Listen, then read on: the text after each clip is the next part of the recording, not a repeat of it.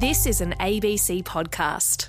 In March 2016, Bernie Sanders still had a chance at beating Hillary Clinton. I think it's fair to say that the Clinton campaign has become very nervous. In the midst of this, Clinton campaign chairman John Podesta received an email which appeared to come from Google. Hi John, someone just used your password to try and sign into your Google account, john.podesta@gmail.com. Location, Ukraine. But John Podesta wasn't the one who opened it. If he did, the world might be a different place. Google stopped this sign-in attempt. You should change your password immediately. Best, the Gmail team. It then offered a big blue button that said in capital letters, "Change password." An aide with access to his account thought the email seemed a bit fishy, so she sent it to a computer technician, who replied, Sarah, this is a legitimate email. John needs to change his password immediately and ensure that two-factor authentication is turned on for his account. "Oh good, a legitimate email." The aide clicked on the big blue button and typed in the password, and by doing so, released every email John Podesta had ever sent or received to the Russian hacking team Fancy Bear. You might be asking, how did that computer technician get it so wrong? This is a legitimate email. What he meant to say was, this is an illegitimate email. A few letters and a click of a big blue button.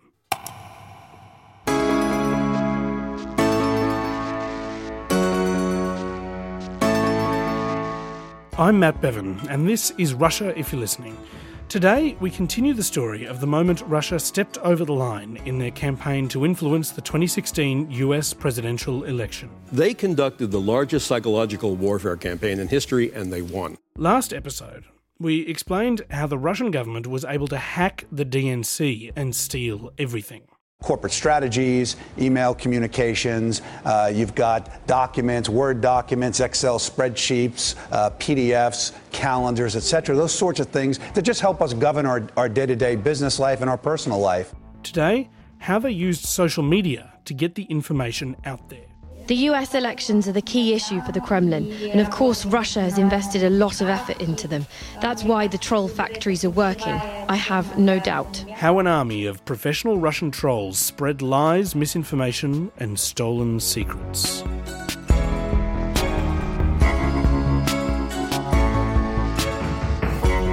Russian hackers had access to John Podesta's emails for 7 months before they did anything with them. They were waiting for the perfect time to release them, and it came in October 2016, just a month before the election. She was the worst we ever had. Donald Trump was involved in a fight with a former Miss Universe winner named Alicia Machado, who had accused him of mistreating her in the mid-90s. She gained a massive amount of weight, and it was a real problem. We had a real problem. Not only that, her attitude. An NBC News producer, outraged by Trump's comments, remembered an old Access Hollywood tape from 2005, gathering dust somewhere on a shelf.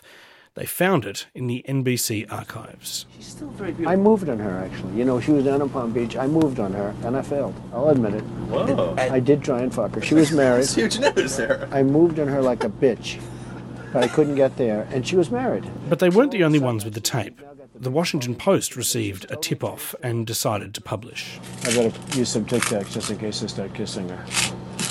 You know, I'm automatically attracted to beautiful. I just start kissing them. The Washington Post called the Trump campaign, Access Hollywood, and NBC News to ask for comment. They declined. Like a magnet. You just kiss.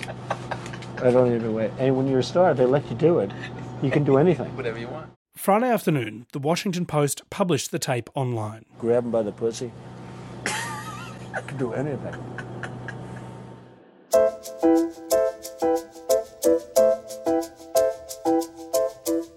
The story exploded. Congressmen and senators from both sides of American politics slammed Donald Trump.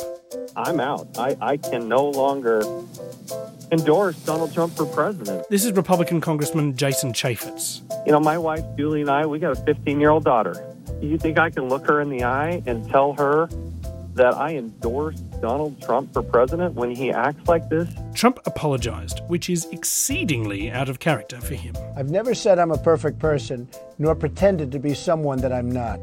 I've said and done things I regret, And the words released today on this more than a decade-old video are one of them. He said his comments were not representative of who he was. Certainly I'm not proud of it, but this is locker room talk. Locker room talk became the go-to phrase. He used it to explain why a newly married man with a pregnant wife had bragged about sexually assaulting women to a group of virtual strangers.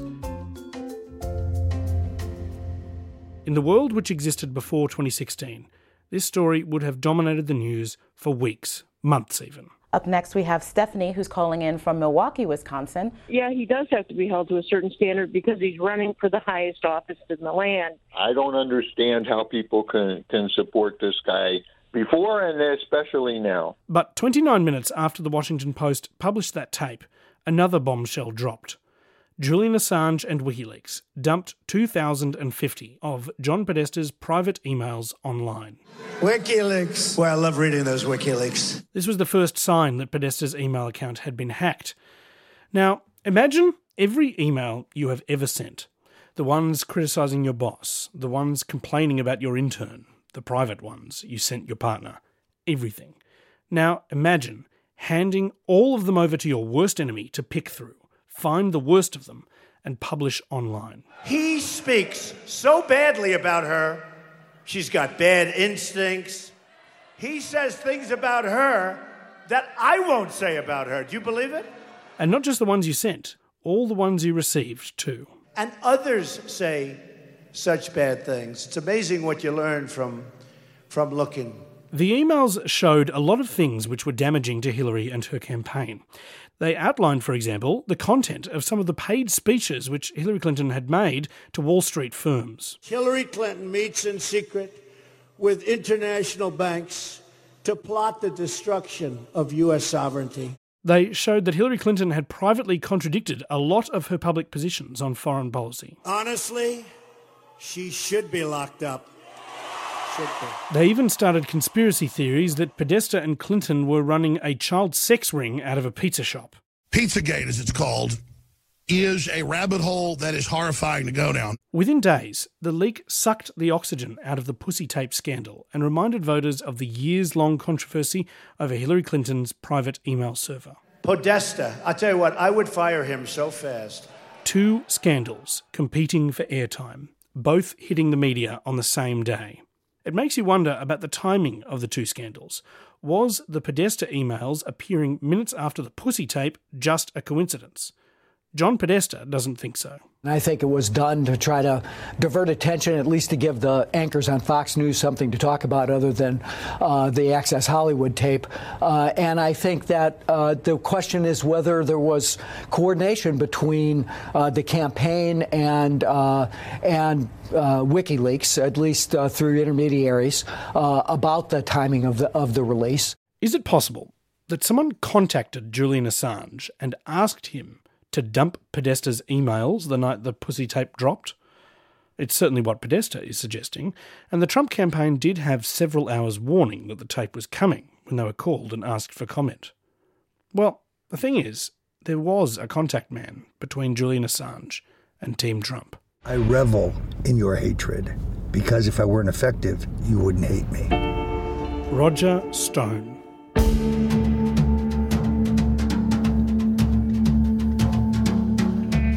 Roger is the sinister Forrest Gump of American politics. He's not just this simple-minded guy, but this Machiavellian, almost crazy guy who shows up at every key moment in recent American history. He's known Donald Trump since the 1970s, and he's been trying to get him elected since the late 90s, when he said this. We're in a position here where the voters are fed up with both parties. They're looking for new choices.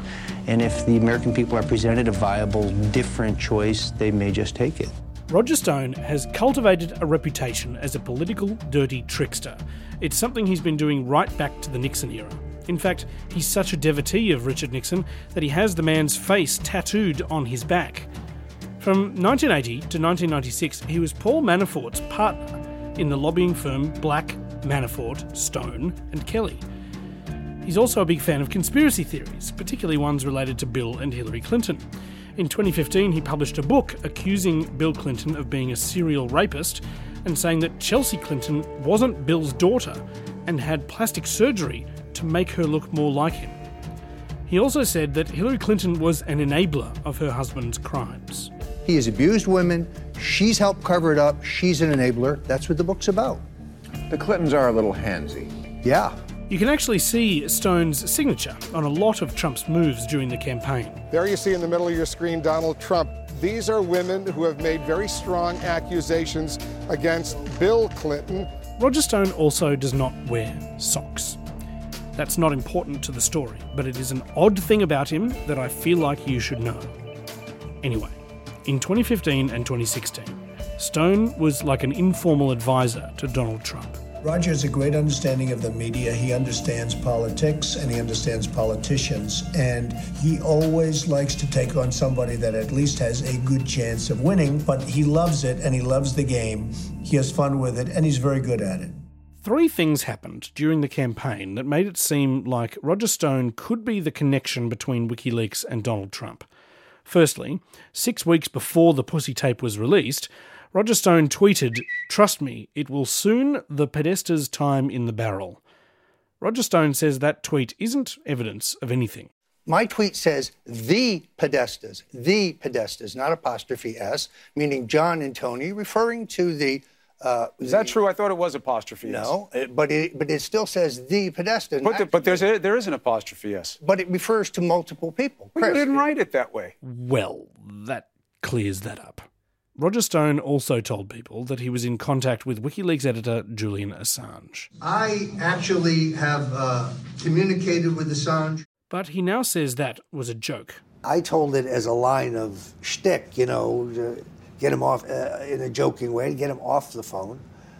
Then when I realized that he believed it, I milked the joke in an email, but clearly I never flew, to see Assange. There is no evidence that supports this idea that I had advance notice of the content. He's also recently admitted to being in direct contact with Guccifer 2.0, the Russian military intelligence unit that hacked into the DNC.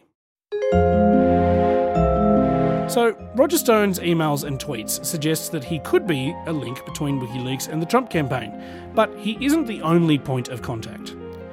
Julian Assange also got in touch with Donald Trump Jr., encouraging him to tweet links to the WikiLeaks website, which he did.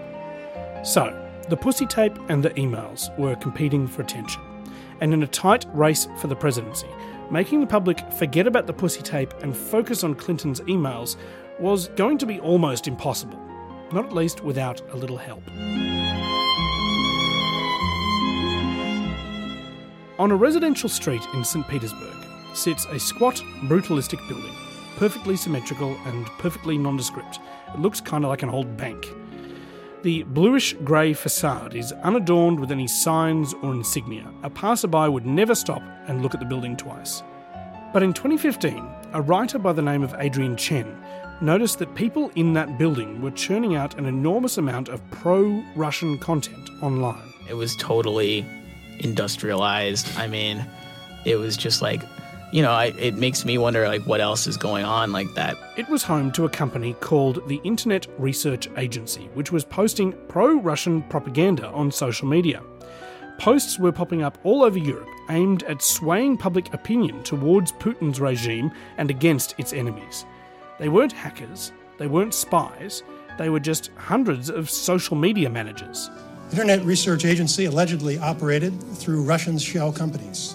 It employed hundreds of people in its online operations, ranging from creators of fictitious personas to technical and administrative support personnel with an annual budget of millions of dollars. The Internet Research Agency is privately funded by an oligarch named Yevgeny Prigozhin. You just said that Mr. Prigozhin is referred to as Putin's chef. Indeed, that is his job. This is Vladimir Putin. He is a restaurant owner in St. Petersburg.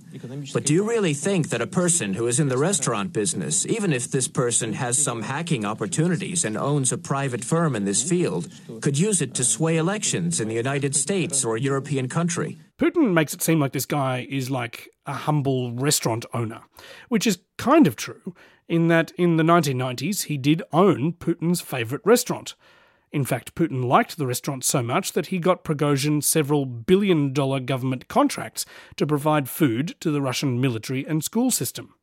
So, in other words, he was an oligarch who owed Putin for his newfound wealth. Could it be that the media and political standards in Western countries have reached such a low level that a Russian restaurant owner can sway voters in a European country or the United States? Isn't that ridiculous? It's not that ridiculous. Here's Robert Mueller's boss, the Deputy Attorney General Rod Rosenstein, speaking earlier this year.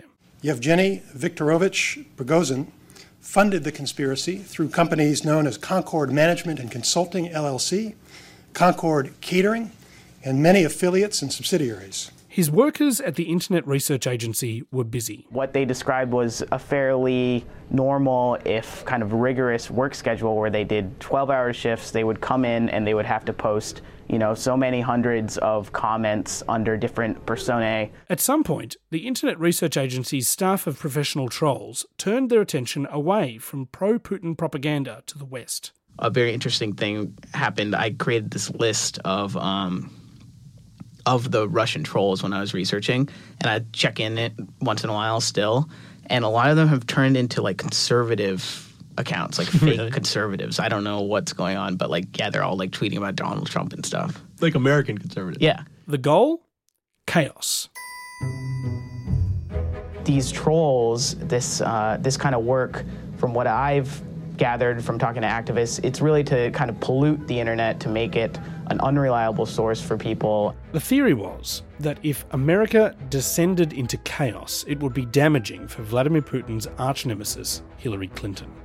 So, they started tweeting a lot. A powerful explosion heard from miles away happened at a chemical plant in Centerville, Louisiana. #Colombian Chemicals. That explosion never happened. I'm scared and farting. ISIS is a monster, awakened by Obama when he unleashed this dangerous Iraq war. This is from an account called I Am Ass. They also used Facebook to organise political events out in the real world. Stop Islamization of Texas. Save Islamic knowledge. Both those Facebook events were organised to happen at the same time. They set up Nazi groups, pro-gun groups, anti-gun groups, Black Lives Matter groups, all run out of a building in a quiet neighbourhood in St. Petersburg. But we're talking about a foreign government that, using technical intrusion and lots of other methods, tried to shape the way we think, we vote, we act. FBI Director James Comey said these trolls were trying to stir up anger and fear in the public and make Americans turn on each other. They think that this great experiment of ours is a threat to them, and so they're going to try to run it down and dirty it up as much as possible. That's what this is about, and they will be back. After Donald Trump got the nomination, the trolls at the Internet Research Agency organised themselves behind one goal: getting Donald Trump elected. The pro-Trump effort in St. Petersburg was active for months, but the dumping of John Podesta's emails was the moment the propaganda operation kicked into top gear. Now, the whistleblowing group WikiLeaks that was just mentioned there by Todd has released around 2,000 emails from the personal account of Hillary Clinton's campaign chief, John Podesta. This is the Russian propaganda network RT, formerly known as Russia Today, covering the leaks on the day of their release. Do you expect we'll find any embarrassing revelations? Not in the mainstream Western American media. No, nothing. The Internet Research Agency and Russian English-language media outlets like RT pushed the email story hard. Within days, the pussy tape story was fading, and the people who had abandoned Donald Trump started coming back. Like Jason Chaffetz, the Republican with the 15-year-old daughter. You think I can look her in the eye and tell her that I endorse Donald Trump for president when he acts like this? Chaffetz said despite all that, he was going to vote for Donald Trump anyway, because Hillary Clinton was worse. The strategy was working a treat. I am voting for Donald Trump. It's not that big a deal. That was 10 years ago. True Trump supporters are going to stand behind him. I think he can say and do anything and get away with it. As the election drew closer, the trolls became more and more targeted. The Hillary name is so tainted. She said in her email, she shows a public face and a private face. Hillary Clinton is the real problem. The Republicans have done a very good job of drip, the poison about the Clintons. It was a full-blown propaganda war for the hearts and minds of the American voters. and the trolls kept on tweeting and posting until they got their man to the White House.